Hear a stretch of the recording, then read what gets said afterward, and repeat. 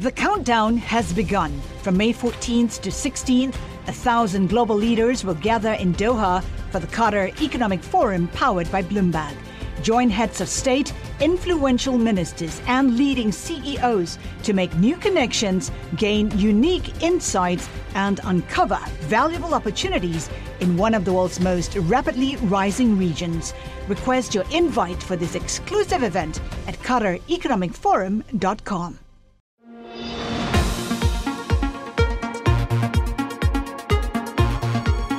Hello and welcome to What You Missed This Week. I'm Joe Weisenthal. This is the podcast that has the best and most interesting interviews from the Daily Market Close show that I co-anchor with Scarlett Fu, Caroline Hyde, and Romaine Bostick on Bloomberg TV. It's called What You Miss. Our aim is to take you beyond the headlines and bring you unique perspectives on the week's top stories and, well, those that you may have just missed. It's the perfect way to kick off your weekend. This week, the coronavirus continued to be one of the biggest stories weighing on global markets. The outbreak accelerated outside the epicenter in China, with South Korea reporting a surge in infections, while authorities in Beijing adjusted their number of cases for the third time this month, raising even more questions about their methodology and reliability of the data. But still, the global health emergency isn't showing up yet if you look at typical risk assets. The U.S. markets are still hovering around all-time highs, so we talked about this with Hans Humes, Chairman, CEO, and founding partner at Greylock Capital. We started by asking Hans where he expected the virus impact to show up in other asset classes. It's an interesting split because you get the same kind of, how far out the risk spectrum you get. And the riskier assets will, be under some kind of pressure. The biggest thing that we look at, though, is the potential slowdown in trade. Right. And you start taking a look at some of the shipping indices and so forth. Clearly, none of us know where this crisis is going to go. Even having it being declared a pandemic, the impact of coronavirus may be more psychological than actually, in terms of how many people actually get sick and die. So it's the sense of risk that people have that affects the psychology of the market. And what we've seen is more inflows into the safe haven assets in the fixed income area. Yeah. And then, interestingly enough, in the more speculative things, you're seeing, quite a bit of dollar strength, which will put some pressure on things like Turkey. But there's enough ability to diversify.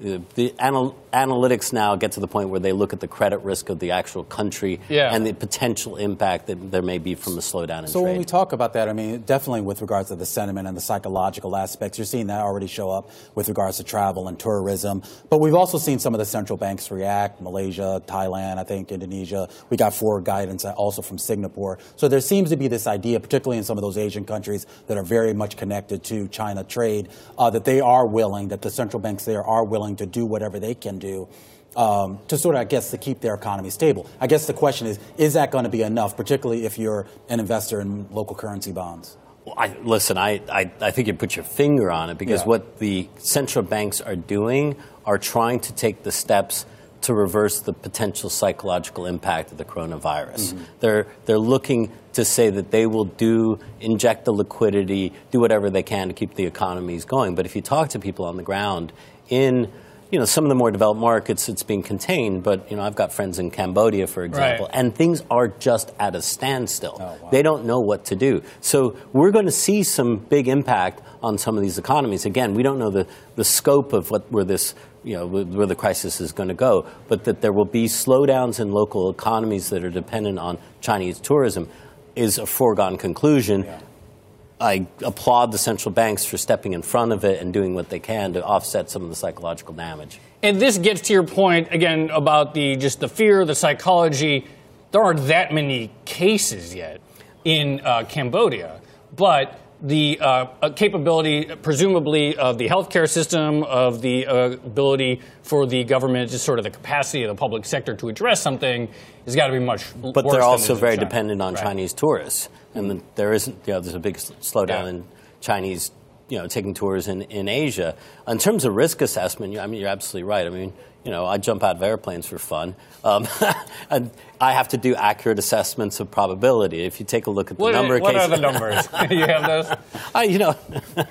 We can talk about it off air. Yeah.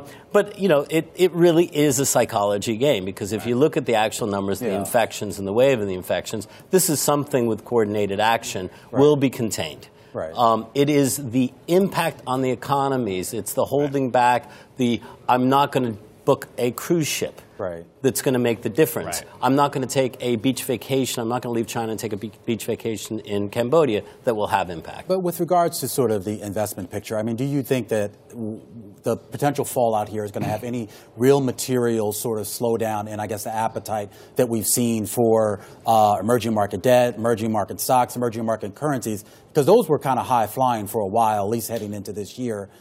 Right now, do we have any sense that that's going to be interrupted for a prolonged period of time? Again, people who are heavily dependent on trade, it's going to have an impact. Yeah. I think that investors are sophisticated enough to focus on the stories. Sure. So if you take a look at a Turkey, you take a look at an Argentina, you take a look at a Brazil, people are making rational investment decisions based on the circumstances of those countries. We aren't at the point now where it's full risk off, and I don't anticipate we'll get there. Then we switched gears to talk Argentina with Hans. IMF Managing Director Kristalina Georgieva spoke about the country's path to growth with Bloomberg on Sunday. Broadly speaking, we are very supportive of the commitment of this government to stabilize the economy, return to growth. We do understand the necessity to look at the debt burden carefully. This is the job of the government, not of the IMF, but we are very supportive of the government doing what it would take to restore growth, and also all they do to protect the most vulnerable people. This came right before the IMF gave Argentina the backing it needed to hit their bondholders hard.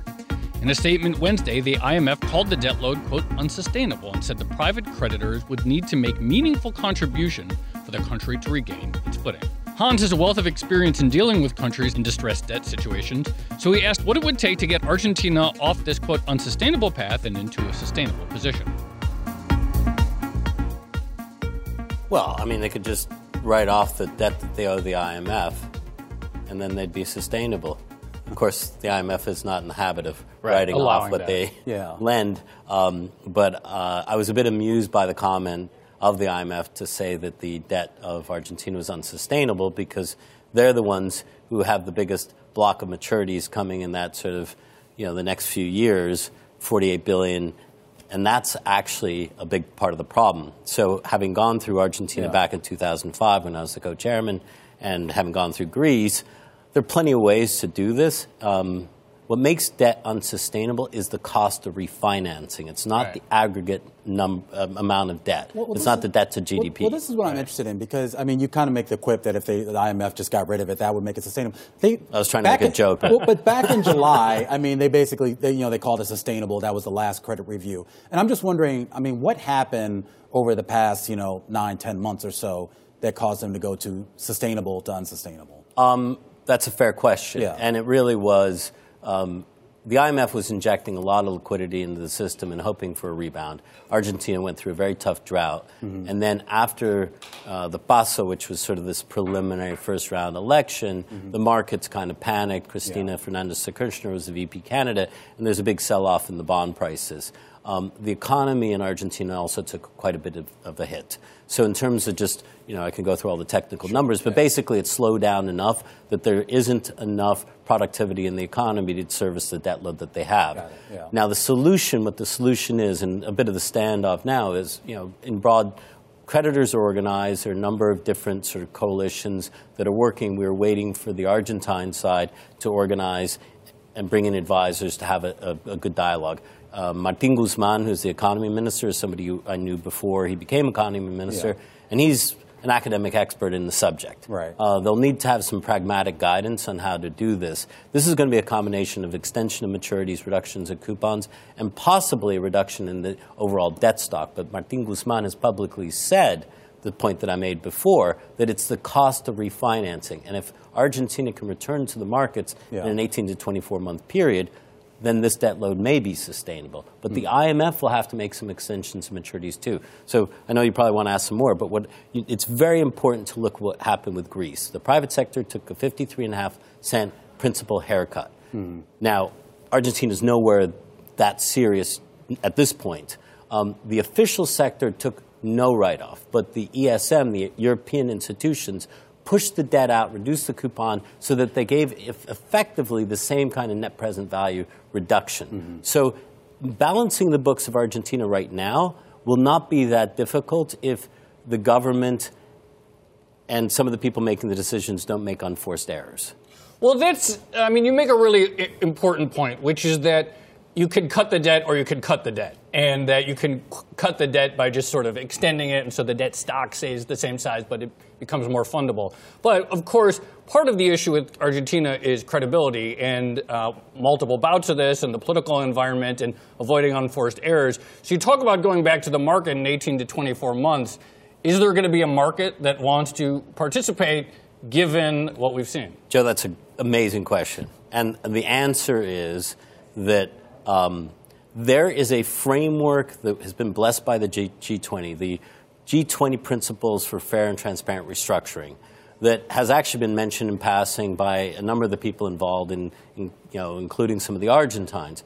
If the Argentines execute a rational, reasonable restructuring with the official sector and the private sector that shows that they've left a template for growth to go forward, I think that the market will be ready to lend them money again. So this is their opportunity. Nobody in Argentina asked to get in the situation they're in now. Right. They didn't anticipate the reaction of the market to the elections. But if this is managed in a reasonable way, according to the template that was set up in reaction to what Argentina did in 2003, 2004, and 2005, I think that will help them get the confidence of the market back. There's another sort of big topic in debt circles now, and this is with Lebanon. They've got a big Euro bond coming due next month in March, billion plus. Everyone seems to be of the mindset that they could default on that. Do you think that Lebanon could find a way out of this without actually having the bondholders take a bath on this? Well, on a mark-to-market basis, everybody's taking a bath already. I mean, I think it's that we finally, on the long end, crossed the 30-cent threshold. And we had a bit of a bounce today in the short end. Listen, the province of Buenos Aires in their negotiation kind of boxed themselves in and made a $250 million payment that I think creditors were willing to take a partial payment. Lebanon has started to be a bit transparent that they're going to need some form of debt reprofiling at the very least. If they've made that decision, and we know that they've been talking to financial advisors, in some cases some of the same financial advisors that Argentina has, it may not make sense to make that payment. Maybe hold back and figure out what you do with your entire debt profile. How involved are you? How involved is Greylock in the conversation with regards to Lebanon?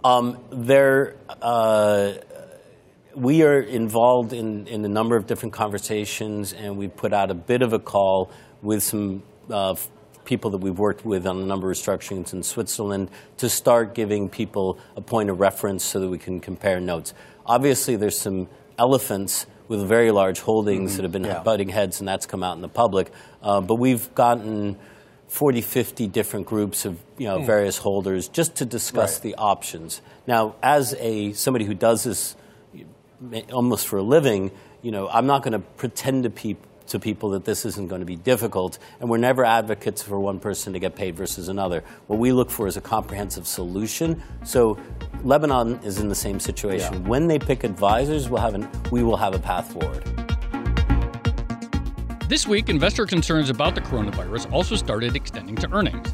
Goldman Sachs chief equity strategist warned that we may be underestimating the negative impact of the outbreak on results. So we caught up with someone else who shares that view. Eswar Prasad is a senior fellow at the Brookings Institution, and he authored a recent New York Times op-ed saying, quote, "A worldwide recession is not yet on the cards, but at a minimum, the added uncertainty will restrain investment and productivity, which already looked anemic in all major economies." We started by asking him if any such slowdown would be a temporary setback and if it could be made up. This is a short-term shock, certainly, but it's one that could have a longer-term effect. The context is very important here.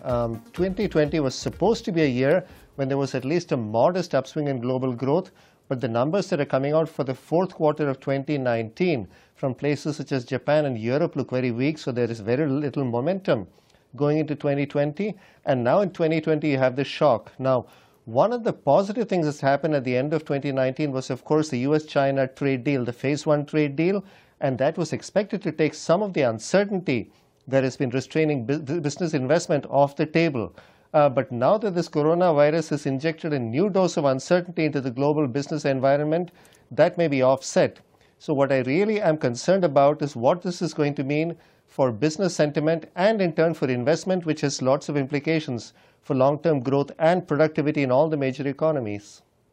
So one of the things that some investors seem to be taking heart on is this idea that, yes, we don't know what the ultimate trajectory of the virus is going to be, but we do know that, especially as it ends, we're going to see major stimulus expected out of all the affected countries. And people seem to be banking that, Singapore and China and so on.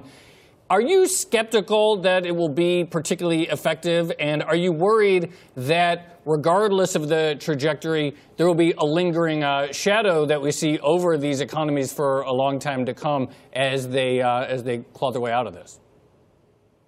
Well, I think a lot of things in there might in fact be true simultaneously. I think we will see something of a growth slowdown heading into the first and second quarters of this year. I think we will see significant stimulus. We've already seen the Chinese central bank, for instance, injecting liquidity into the markets and trying to reduce the prime lending rate, which is what most businesses face in terms of their costs. And this is certainly propping up confidence in financial markets. And it is sort of staggering that even though China is almost certainly going to take a hit in terms of growth, the Shanghai Composite Index is down as of today, barely by 3% relative to a month ago. The S&P is not down by much at all relative to a month ago. The US dollar CNY rate is down only about 2% from a month ago. So financial markets seem to view all of the stimulus as very good. But of course, the problem is that a lot of the stimulus might not be very effective in terms of promoting growth. And more importantly, it's going to create financial system risks, especially in China. Yeah, well, expand on that a little bit more, too, because, I mean, there was this concern here that if you inject a little bit too much liquidity into the system, particularly at a time when China was already dealing with certain companies that, you know, may or may not be able to pay their debts and other sort of structural issues within the sort of the corporate and financial sector, does this sort of create, I guess, the potential that you could end up getting some wobbles down the road that are kind of unrelated to the coronavirus? Now, this is where some structural problems that already exist in China are going to mean that the stimulus isn't going to be very effective and could create risks. So I mentioned the short-term shock having a long-term effect. One of the reasons I said that is because the companies that are going to be likely hurting because they don't have much of a financial cushion are the small enterprises, especially in the service sector, but in the private sector more broadly. These are the companies that are very important for employment growth and productivity growth in China. And the problem is that the formal banking system, which is largely state-owned, is not very good at funneling credit to these enterprises. Much of the credit in the economy in China still goes to the large state-owned enterprises, which are going to be fine. So if the People's Bank of China continues to inject liquidity, you might well end up with a situation where you still have a lot of investment that is not very productive, but at the same time, the smaller firms that are the much more dynamic ones, but also much riskier, of course, are the ones that end up suffering a lot more. So you could end up with very little stimulus in terms of actual growth, productivity, and employment, and more financial risks for the future in an economy where there are already lots of significant bad loan problems in the banking system. Eswar, even before the coronavirus, just due to the trade tensions, there was a lot of talk about a permanent change in the U.S.-China relationship and companies that sourced products from China perhaps having to rethink things and risks of overexposure to China from a manufacturing standpoint. with trade, with the coronavirus, do you see a long-term rethinking, particularly, say, on the part of U.S. multinationals or U.S. companies that manufacture in China or European countries to really think more about geographical dispersion, geographical diversification, and whether they want to have all of their eggs in one basket, so to speak? Almost certainly businesses are going to think about rejiggering and restructuring their supply chains and especially diversifying the supply chains. And there are three sets of factors here. One is the long-term factor, which is that China is becoming less competitive as a platform for staging production operations because wages in China are rising relative to countries like Vietnam and Bangladesh. The second is a medium-term factor. There is a phase one trade deal with the U.S., but the trade tensions are not by any means going away. And now there is a short-term factor, which is the coronavirus episode. So all of these three, the long-term, the medium-term, and the short-term factors are going to feed on and reinforce each other. But of course, at this moment, you won't see a huge amount of shift because changing supply chain structures is not something that can be done overnight. But I'm sure that businesses are looking at this very seriously. Right. And once the uncertainty dies down, they will do that. Success is more than the final destination. It's a path you take one step at a time. It's discipline, it's teamwork, and it's the drive and passion inside of us that comes before all recognition. It's what Stifel's been doing for over 130 years. Quietly, yet strategically, Stifel's become one of the fastest growing wealth management and investment banking firms in the country. Our financial advisors go beyond traditional wealth management to provide clients with direct access to one of the industry's largest equity research franchises and a leading middle market investment bank. Because success is the drive it takes to keep climbing, the passion to keep investing, the best of each of us made better by the best in all of us. And that is where success meets success. Start your journey at Stifel.com. That's Stifel.com. Stifel Nicholas and Company Incorporated, member SIPC and NYSE. Cannabis has not had a great past year, but the lack of investor enthusiasm isn't slowing down M&A in the sector. Earlier this month, Curaleaf announced the closing of its acquisition of the vaping company Select. The deal makes it into the largest U.S. cannabis company by footprint. We spoke with Curaleaf CEO Joseph Lusardi after his speech at Cannavest, a cannabis industry conference. And we started by asking him about how Curaleaf was positioning itself for a rebound to get investors excited about the space. Yeah, sure. I think the actual fundamentals of the business are as strong as they've ever been. Illinois' adult use is off to a hot start. Massachusetts is picking up steam. I think you're going to see a number of big catalysts this year, including Maine being the second state to go adult use on the East Coast. You've got governors in New York, Connecticut, Pennsylvania, all talking about adult use, and you likely will see ballot initiatives in New Jersey and Arizona. So there are a number of catalysts on the horizon, and the actual fundamentals of the business are great, and you're going to see a lot of organic growth from Curaleaf and a lot of other U.S. operators this year. So I think the stock price will ultimately reflect the real value of these businesses as they see continued growth. So with regards to organic growth, Curaleaf has been acquisitive, obviously the Select deal and the Grassroots deal. Where do you stand right now with Grassroots, and where do you see the advantages there once that deal finally gets done? Yeah, that's a transformative deal for our company. It puts us into key Midwestern markets, including Illinois. They've got a strong footprint in Pennsylvania. So it's obviously a very good deal for our shareholders, and we're looking forward to closing that deal in the spring. We announced about a week ago that we cleared the DOJ HSR hurdle, and so now it's just up to the states to transfer the licenses. And we'll continue to look around the market to find opportunities that are accretive and a good places to deploy our capital. We did a $300 million debt raise earlier this year, and so we've got a really strong balance sheet, and we're always looking to deploy that capital to make returns for our investors. Well, what kind of areas? So, this was a vaping deal, but what kind of opportunities do you see specifically, whether it's in terms of products or the type of companies that would make a good strategic fit for further capital deployment? Yeah, well, by the end of Q2, we'll operate in 20 markets, and so I wouldn't be surprised if we do bolt-ons in existing markets. For example, in Arizona, we have 9 dispensaries. There are a number of other deals that we could look at to do bolt-ons in that market or similar types of things. There may not be any big deals on the horizon, but we're always looking for small opportunities that are accretive.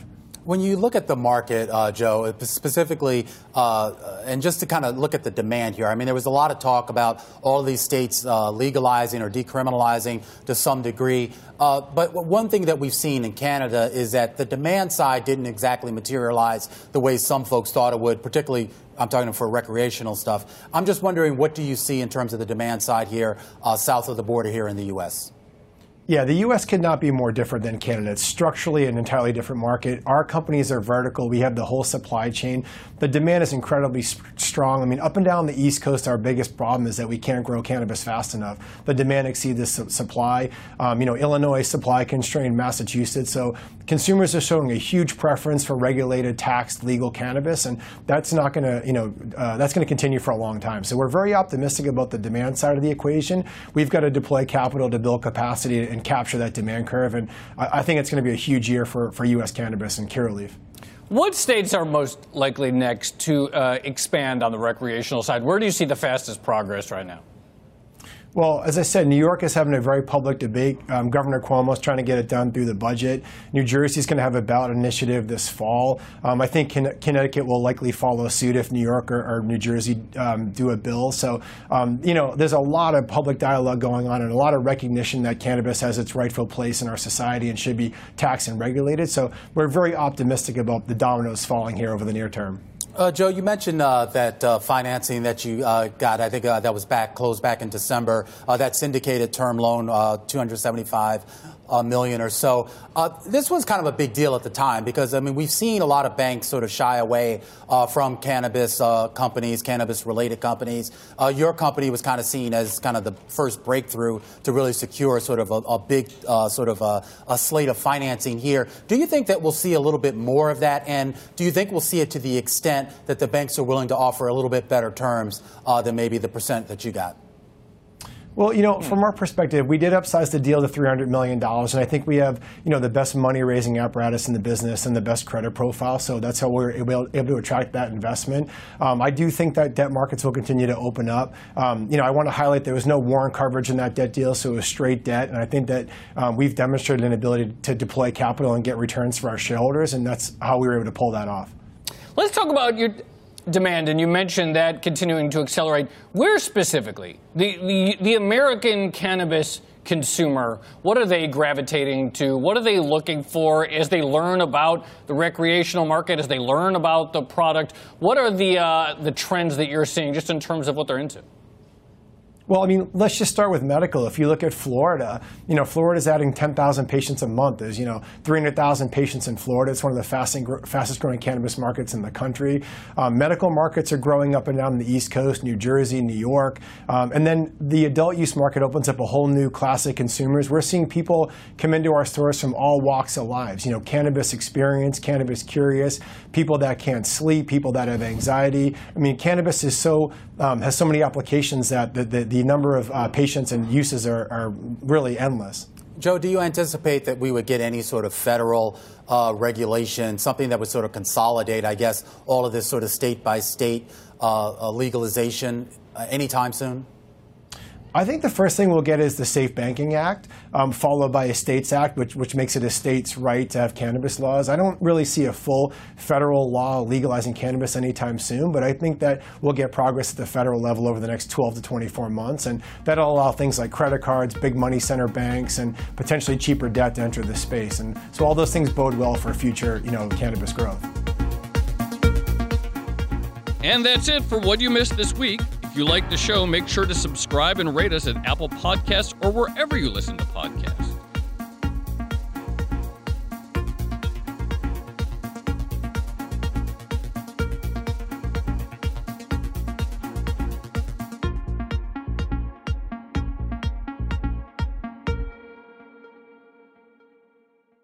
The countdown has begun. From May 14th to 16th, 1,000 global leaders will gather in Doha for the Qatar Economic Forum powered by Bloomberg.